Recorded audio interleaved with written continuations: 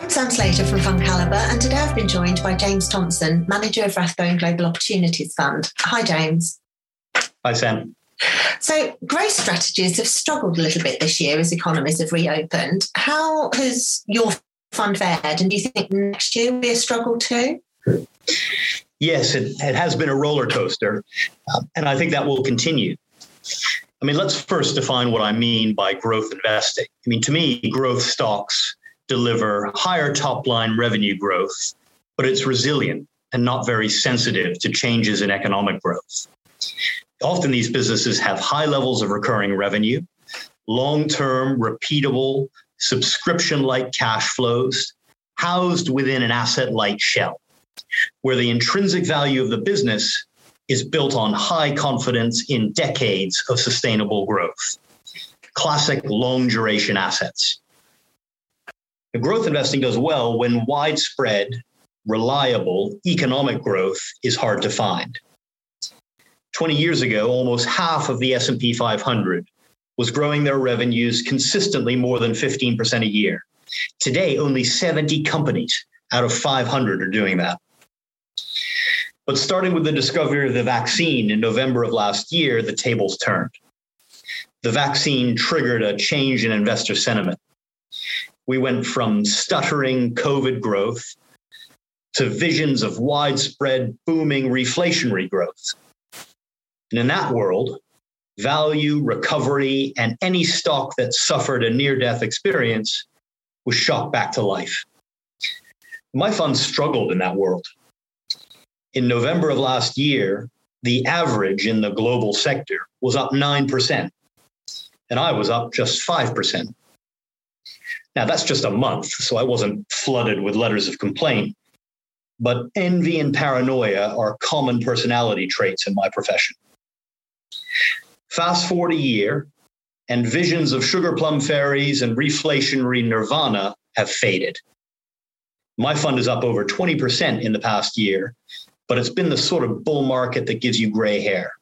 The waves of COVID, the supply chain disruptions, the booming employment picture, the $2 trillion of excess savings, and the hit from inflation and rising rates are all blending and bumping up against each other.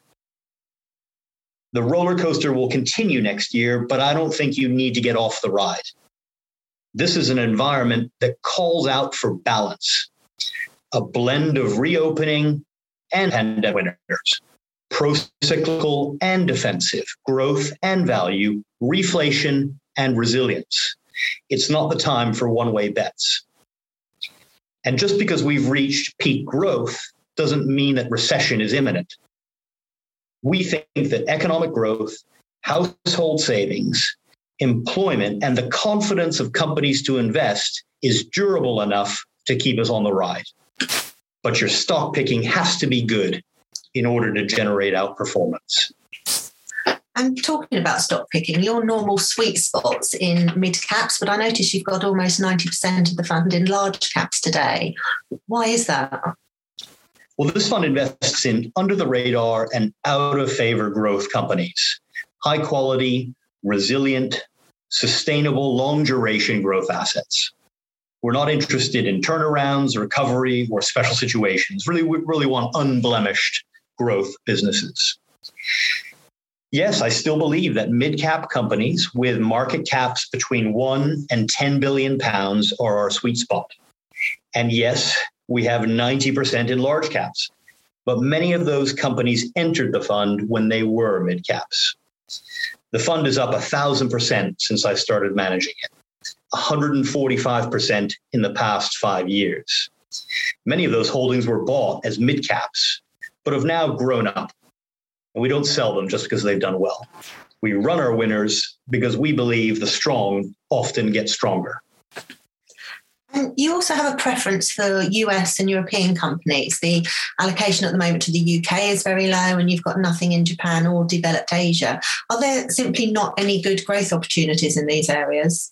Well, this is a developed markets fund with most of its exposure in the US, about 2/3 of the fund, 25% in Europe, and 5% in the UK. And you're right, nothing in Japan or developed Asia or emerging markets. I'm largely admitting defeat here. I think I don't have the skills to do it properly.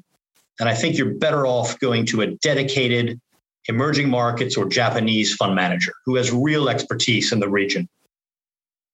There are many opportunities in those areas. I'm just not the right person to reliably find them for you. I believe if you stick to areas that you know, you can drive significant outperformance without some of the crippling mistakes by venturing into areas you have no business investing. Our key exposure is to the US, about 2/3 of the fund, because that's where the growth is.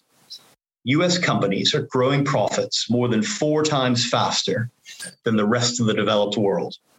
And I think many of those advantages are permanent. Looking at your top 10, there seems to have been a bit of movement over the last couple of months. You've maybe been taking some profits from some of your big winners of the past few years? Yes, the top 10 does look a bit different from a year ago. We've seen such concentrated performance from some stocks that it does cause changes in the top 10. We've held some of those stocks for many years, but they've just muscled their way into the top 10. Businesses like Microsoft, which is obviously at the epicenter of the digital transformation and a mission-critical software partner for small and large businesses.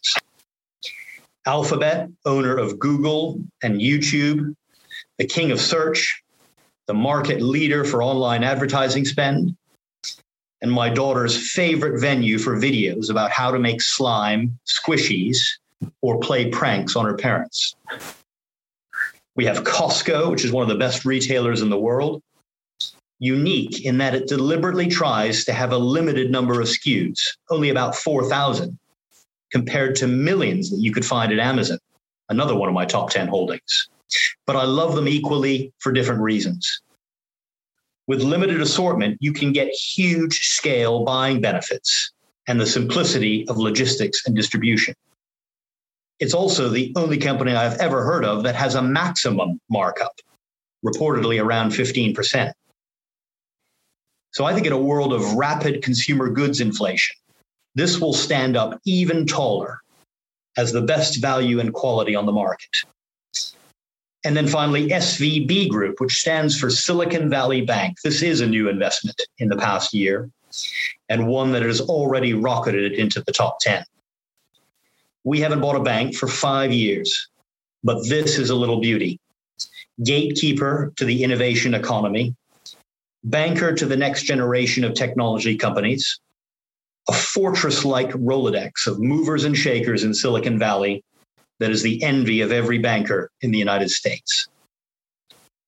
Other holdings that have been in there for over a year include chipmaker NVIDIA, e-commerce and cloud giant Amazon, creative software company Adobe, and the maker of QuickBooks for small businesses, Intuit. American companies dominate my top 10. US stocks have been outperforming for many years, and I think that continues. And you had one other that caught our eye. It was Sartorius Steffen Biotech. What's that all about? Well, Sartorius is a German medical equipment company. Filtration, fermenters, fluid management, bioreactors, and their equipment is used in the manufacturing of drugs and other pharmaceutical products. This is especially relevant as the industry is moving away from producing millions of little pills to more targeted biologic drugs, really the next generation of personalized medicine. So traditionally, big pharma would spend hundreds of millions of dollars developing large-scale, reusable stainless steel manufacturing facilities, often years ahead of a risky drug approval. Sartorius brings single-use technology that's scalable and much less capital intensive. Less risk of contamination, smaller footprint, quicker changeover between products, and the flexibility to react to changing demand based on accessibility and competition. This technology is perfectly suited to producing COVID-19 vaccines. Sartorius reportedly works with over 80% of the COVID-19 vaccine manufacturers. In fact, I think it's pretty safe to say that we wouldn't have a vaccine produced so quickly without Sartorius. You can implement and validate much faster than traditional facilities, with large-scale manufacturing reached in less than 12 months, and then react quickly as demand changes. Once Sartorius is embedded in the drug master file that gets approved by the FDA, you're very difficult to displace. So this company has become a key partner in the fight against COVID, but it's playing a larger and more diversified role in the changing model of medicine. This is not just a pandemic play, though it may trade like that in the short term. We're still so early in the conversion to single-use technology. Only 30% of global manufacturers are using it, and 50% of the pipeline of new drugs coming to the market are biologics, best suited to this technology. I think this is a pandemic winner becoming a permanent one. That was really interesting and honest. Thank you very much. Thank you, Sam. Pleasure. And if you'd like to find out more about the Rathbone Global Opportunities Fund, please go to fundcalibre.com. And of course, don't forget to subscribe to the Investing on the Go podcast. Please remember we've been discussing individual stocks to bring investing to life for you.